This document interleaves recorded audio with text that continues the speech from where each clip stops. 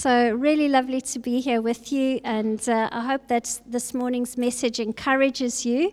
We're going to be continuing with the series on Philippians, which Ant started, and in the series so far, Ant has looked at the beginning of the book of Philippians, the first couple of verses at the introductory greetings, and how those introductory greetings really helped us see how Paul valued the church and how he valued every single person in the church as saints of God, as God's called out ones.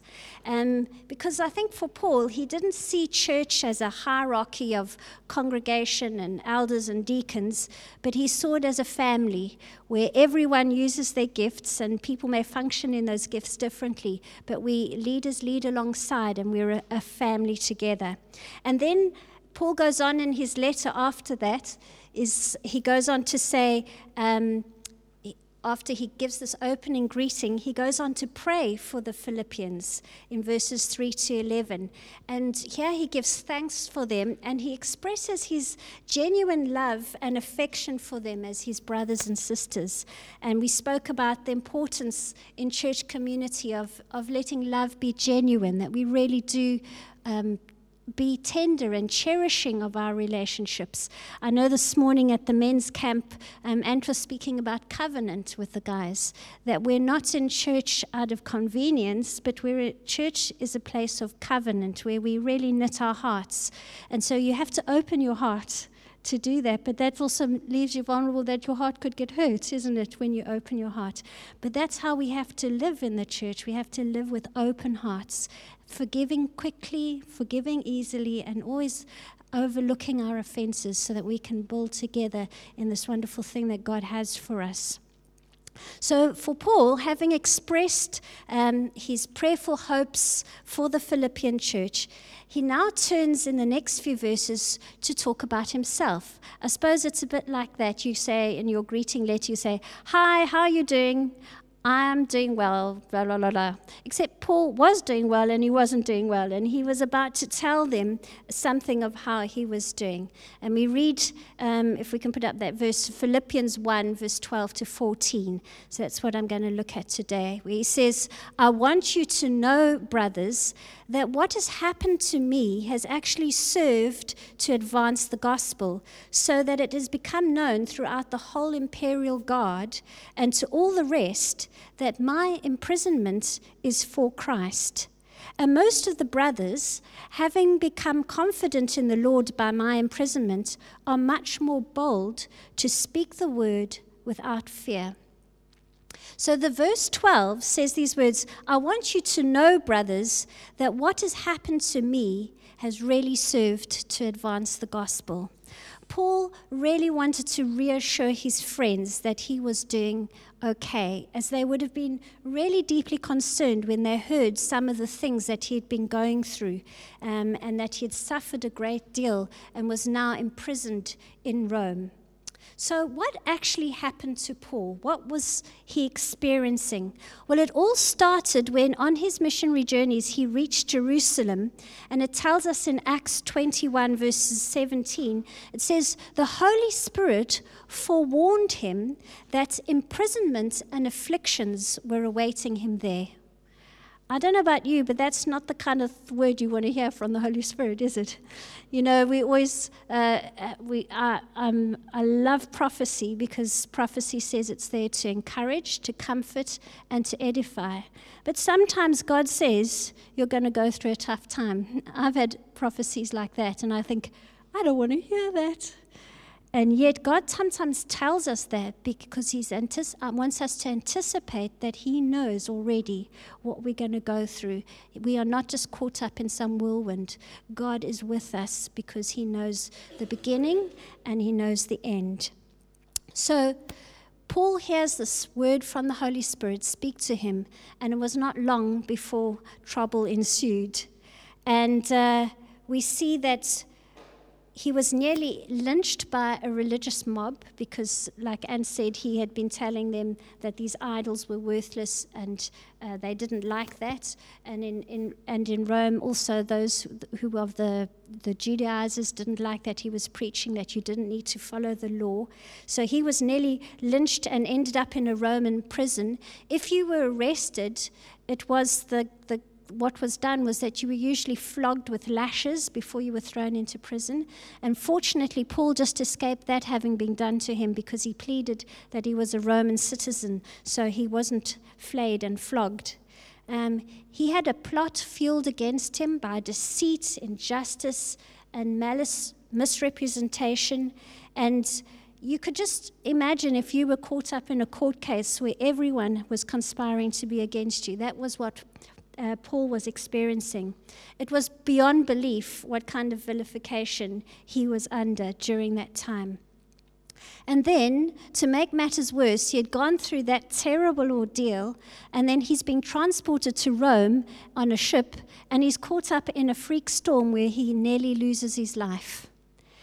I don't know how traumatic it must be to be in the high seas and to have these waves pounding on your boat and to think, is this your last moment? And then Paul gets dragged to Rome where he has a trial which lasts for 2 years. Imagine being in jail, not knowing what the outcome is going to be. You sit in jail for 2 long years thinking what's going to happen.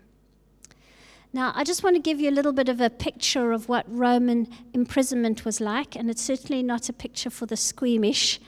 But as I said, it was always preceded by the victim being stripped down and flogged, a humiliating, painful, and bloody ordeal. And then the bleeding was left untreated. They were just thrown into the, they would put iron wrists, what would you say? Shackles, thank you, on their wrists and their feet, and they were left in that mutilated, blood-stained clothing and just thrown into the prison, and they stayed there through winter, summer, all through the seasons. We read at one point that Paul asked for a cloak to be given to him because he was so cold in the winter. Most of the cells were dark, especially the inner cells of the prison, like the one where Paul and Silas were locked up in Philippi. Unbearably cold, no water, very small ventilation, cramped quarters, lots of people, the sickening stench of too few toilets. They probably couldn't have slept very well. Imagine sleeping with your hands shackled and your feet shackled, and the waking hours were really miserable. So, not a pretty sight, not a pretty thing to endure. And nevertheless, still in these very inhumane conditions, still chained, Paul says these amazing words. He says, "What has happened to me has really served to advance the gospel."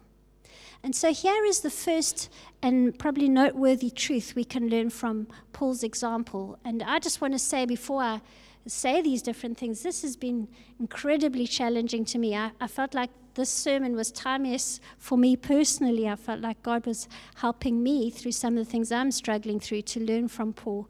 But I don't think that it's an easy thing, but I really felt there's some things we can grow in. And the first thing is that the Christian is to be a person of confidence no matter what. No matter what we face, the Christian is to be a person of confidence.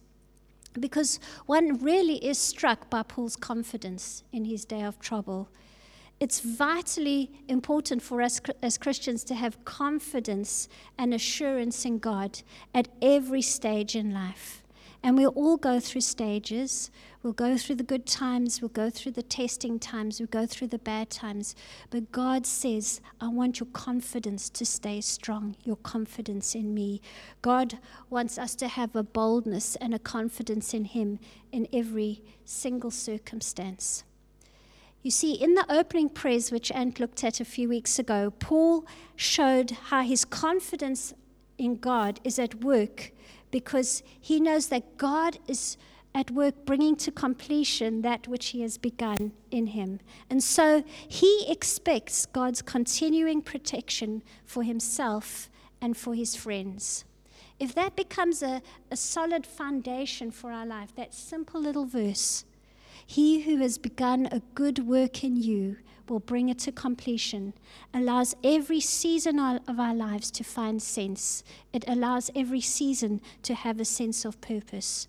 You see, Paul's assurance that all the terrible calamities and the adversity that he has experienced, they will work towards a greater good for the sake of the gospel.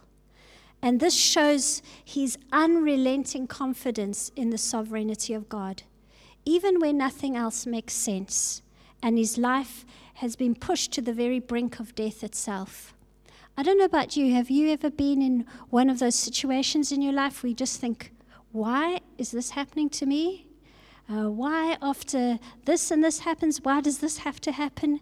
And we begin to question, we begin to try and understand and make sense of the things that happen to us. Paul is sitting in a rotting pit of a prison, and he's not depressed. He's not grumbling, and he is sure that things will turn out well for him. He has confidence. I don't always get that right. And I want to say confidence is not the same as optimism, because I know in my own life I'm an optimistic person. I always feel like it'll turn out okay because I'm just basically optimistic. But I think this is something different here. This is Paul saying, I'm not just being pie in the sky optimistic. I am assured that because I know God and I know his character, everything will work out well. It's not just a glib assertion of being positive. It really is an assurance in God's faithfulness. So I personally find this a most inspiring and challenging example. You know, we often speak about resilience as a key quality for those who are able to push through the hardest of life's traumas and challenges. I would like to define resilience as that ability to not allow circumstances to define us or have the final say in the outcome of our sense of purpose or significance. Sometimes when life hits you, you can start to see yourself as the victim. You can start to see yourself as the one that has been unfairly treated, and that may be true. But resilience is that thing that says, no, that's not going to define me. That's not going to be the breaking of me. This is going to be the making of me. Paul had a resilience not because he thought he was exceptionally clever or adept at being in prison. I mean, I want to ask you, how could anyone not be affected by such terrible conditions? He wasn't some superhuman that actually the rats and the stink didn't affect him. That's not true. That's not a real picture. Yet he had a peace and a patience that came from knowing that the God who called him was greater than his circumstance, and that in the end, God's purposes would prevail. Paul lived for a purpose that was beyond his physical, mental, and emotional trials. He knew that there was something that even the most horrible sufferings could not touch. He knew the good news that we are new creations in Christ, that we are no longer under the power of sin and death, but we've been brought into a living hope that will never fade or die. So I want to ask you this morning, just as I've been asking myself as I've been preparing this message, what motivates your resilience in times of testing and struggle? Are you trying to lean on yourself? Because I find myself is not a very strong thing to keep me going. What keeps you going? You know, it's true for every single believer, not just for Paul, that he who began a good work in you will bring it to completion on the day of Jesus Christ. It's a very simple thing. God rules. God rules. I I think it's when I go into the schools with STEP, we often do a lesson on suffering and on the reasons for suffering. And I'm sure you've all heard those kind of sermons before, that we live in a fallen world. There's the sin of people that can impact us. All of those things come against us in our lives. And those are very hard to face sometimes. I mean, we've got to deal with those things where there's sickness and all of those kinds of things. And I'm of the strong conviction that God doesn't cause evil. God doesn't cause those things to come against us. But He, in His sovereignty and His wisdom, He allows them for the shaping and the making of us, and to shape us into being like His Son, Jesus. And if you know in Isaiah and in Malachi, there's these two wonderful images. The one of God as a potter with the clay, and other one of Him as the refiner with the silver, refining the silver in the fire. And I love these words that Moita says. He says that, I just want to find it. He says that the pressures of life are the hands of the potter, who is our Father. The fires of life are those of the refiner. So God doesn't cause those fires, but He allows them to come and shape us. I once heard a teaching about a silversmith. And someone went along to learn a bit more how silver is refined. And so they have a tiny little spoon or shovel where the little bit of silver rests on it, and then they hold it into the hottest part of the fire.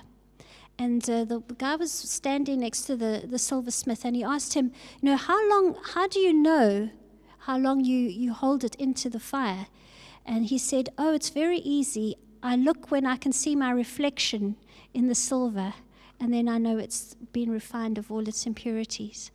And I know that's a physical picture, but there is something of, we don't always know why, and it doesn't always make sense.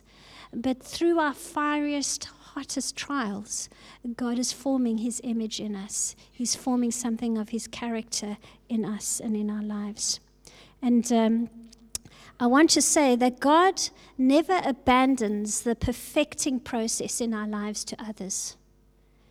He doesn't say, I'm not really watching over you. You're just caught up in the flow of all that's happening in your life. Nor is He ever, in His sovereign greatness, knocked off course by the malpractice of evil people, or by the weakness of good people, or any circumstance that nature might unfurl towards us. God is not off course. He knows His plan for you. He has you in mind. You never leave God's mind. Sometimes we can get distracted and we get busy with other things. God is busy with the whole world, but you are in His mind constantly, every minute, every second of the day. And He is mindful towards you and His purposes being unfolded. Numbers 23 verse 19 says, God is not human that He should lie, not a human being that He should change His mind. Does He speak and then not act?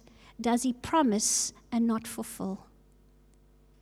Some of you are holding on to promises that you've heard God give you. And you're going, God, when? God, why? He is not a man that He should lie. And if He's made you a promise, He will fulfill His promise. And I want to assure you that of this morning, because Christians are those that stay confident in God no matter what. No matter what. So in order for us to grow in our resilience through the tests and the hardships that come our way, we need to grow not in our self-confidence, but our unreserved reliance upon the goodness and the unrelenting grace of God towards us. Grace of God. I believe that Paul's theology is summarized in Romans 8:28, his theology of suffering. Do you remember lovely Artie Kendall? Those of you remember when he came, that's Artie Kendall's favorite verse. So whenever he signs an email or a letter, he always says Romans 8:28. And he wrote this wonderful book that transformed my life when I was probably in my early 20s, just married. He wrote about the life of Joseph. And there's these amazing words where Joseph is thrown into the pit. He's thrown into prison. He goes through this terrible ordeal. And he says these words at the end of his life when his brothers come to reveal themselves at Pharaoh's palace. It says, what you intended, you may have intended this for harm, but God intended it for good. God intended it for good. And so Romans 8 verse 28 says, and we know that in all things, now think about your life, all things, that's the good things, it's the things that are neither here nor there, and the bad things, all things. That's what we can say as Christians.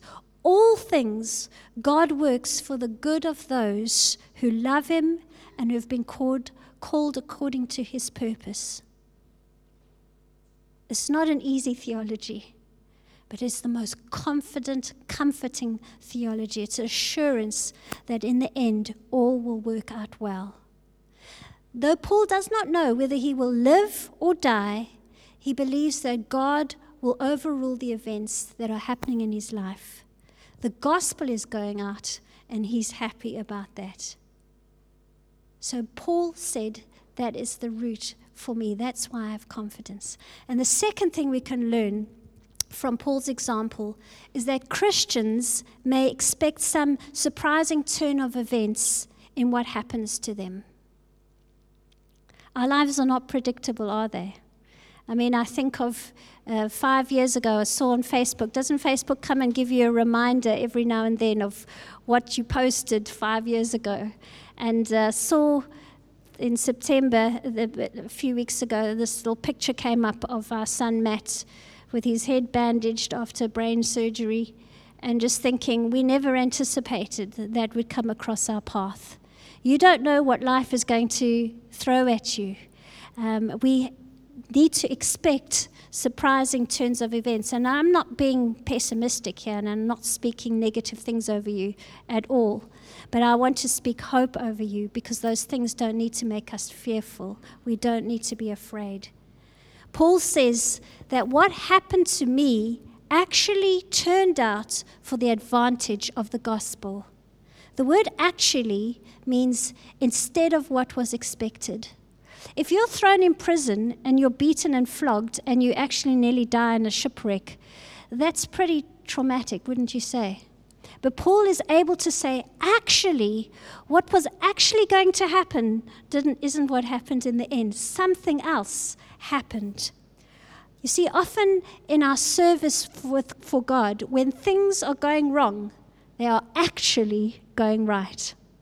And I want you to look at your life and to think of some of the things that are going wrong.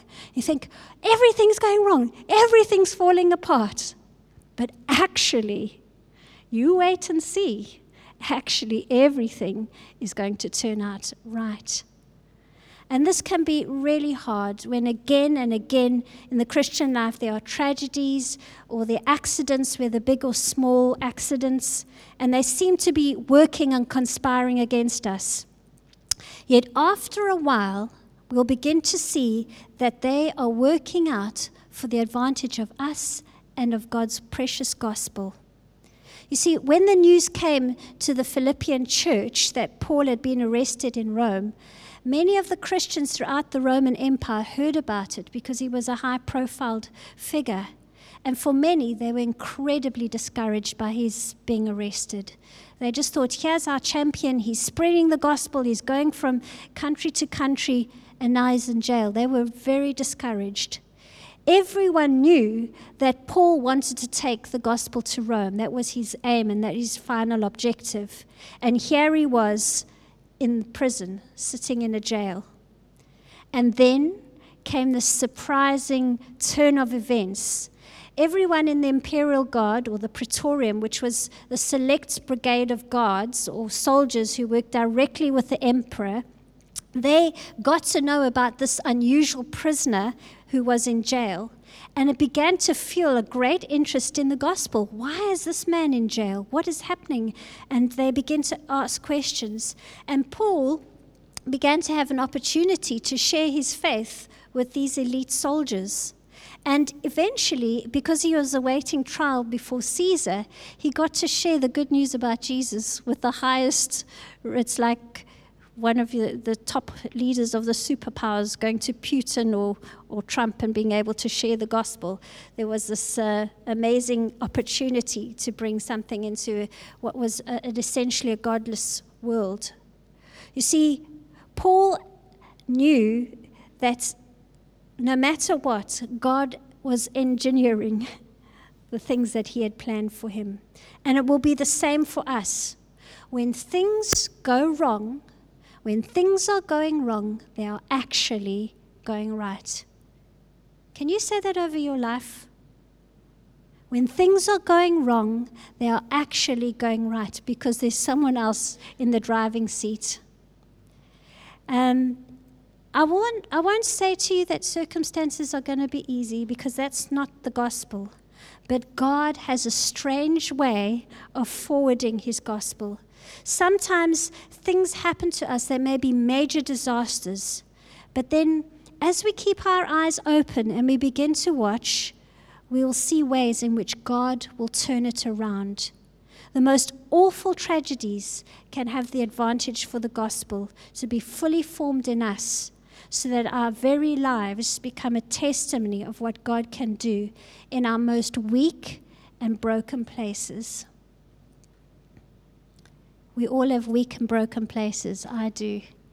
And some of those places I think, God, I don't feel much like a testimony for your gospel when I'm feeling depressed or sad.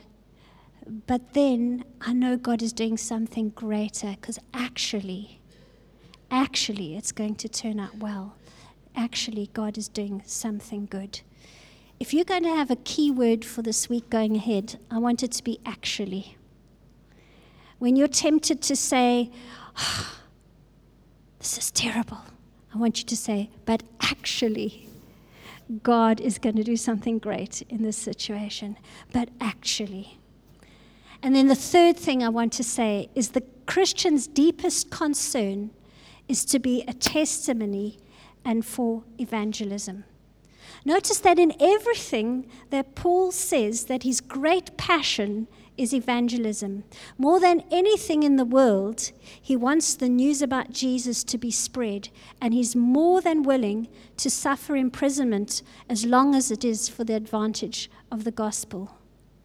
And Paul is also concerned that everyone else is working towards this vision of proclaiming the good news about Jesus. As he says these words, he says, the majority of the brothers and sisters in the Lord have been encouraged by my imprisonment to speak the word more boldly. And this delights Paul. You see, Christian evangelism, as we know, we've said this so many times, is not the work of the preachers or paid evangelists or ordained ministers.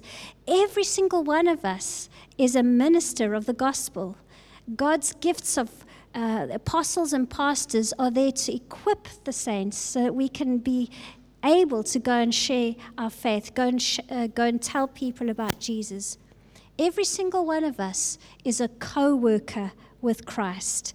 And every Christian is some kind of evangelist, not maybe in a paid capacity, but just because it's later on in Philippians, Paul uses these words, we hold forth the word of life. All of us hold forth the word of life. We are all evangelists. So not only is Paul reaching out to others with the gospel, but his example is rousing others to do the same. If Paul is willing to suffer, then they are also willing to suffer if need be as well. I think it's really important that we begin to see our lives as missional, that we are sent by God. God is sending us out into the world as his messengers of hope. And it's a good way to start our day, isn't it? To start your day and get up and ask the Lord, God, who are you sending me to today? Who do you want me to have a conversation with today? Who do you want me to pray for? Who do you want me to reach out to? What is my assignment today? It's not mission impossible. It's mission doable because we have Christ with us, and he's teaching us. He gives us the words. He shows us what he wants us to do. And we can ask the simple question, how can the trials that I'm going through be a source of comfort and hope for someone else?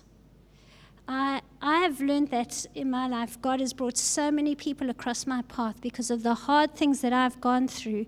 I have so much more understanding and compassion because that I wouldn't have had if I hadn't gone through that. Whether that be grief in your life or loss or breakdown or whatever it might be. Maybe you've lost a relationship that's important to you. Maybe illness, whatever it might be. As you find victory in your life, that becomes your testimony, and it becomes a thing that you can use to help others find hope in their lives.